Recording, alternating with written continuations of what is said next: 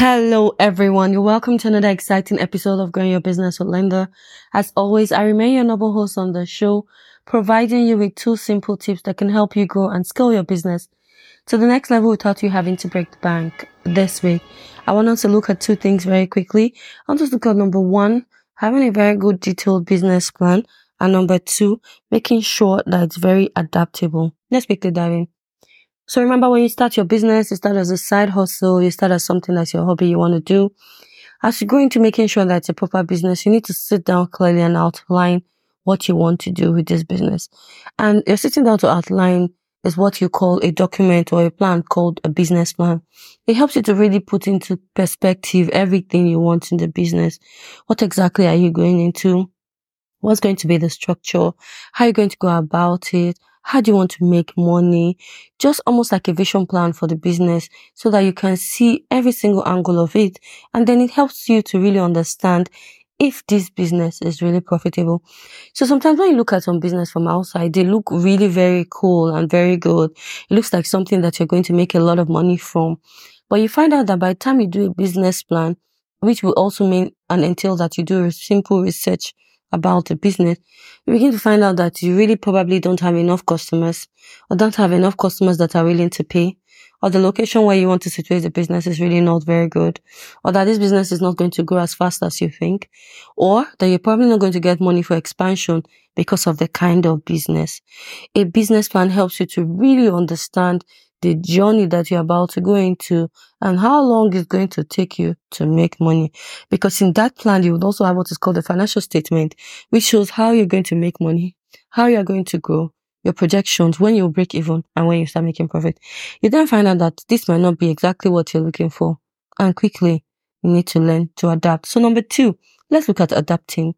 Adapting means that you either tweak the business plan to make sense, which means that it's going to help make it profitable, or you tweak it into something that people want. I tell people sometimes that sometimes you start a business, it's not like this business is not profitable. It's like the market is not ready for it. So it's not that you have a problem or that the business has a problem.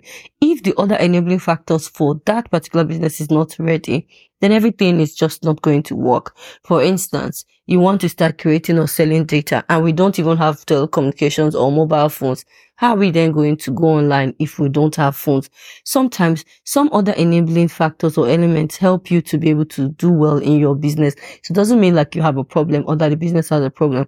It just means that maybe time is not ready for the business. Okay, so when I say being adaptable, it means tweaking things around to make sure that you can make profit.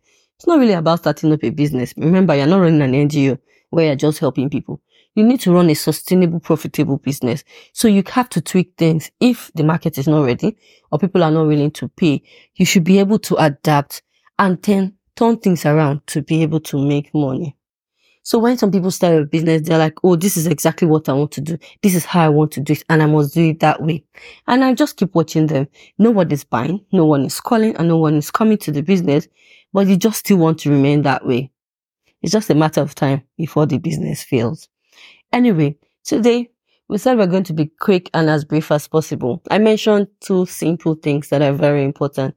Number 1, having a business plan. It's almost like a vision board, showing you everything you need to know about your business, where you are, where you want to be, and the future plans of the business.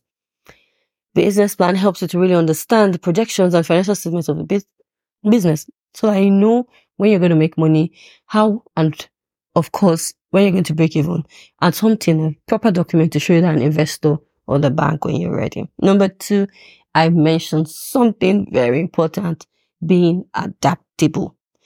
So make sure that you're able to tweak things around if things are not working the way you want, especially in terms of the business. You have to understand the market, the people, and their buying power to be able to know that this business can work if you do these certain things. I really hope these 2 tips have been very helpful again for you today. As always, I remain your host, Linda, on the show. Till I come your way, thank you for always making our time to listen. And I'll see you in my next episode. Bye for now.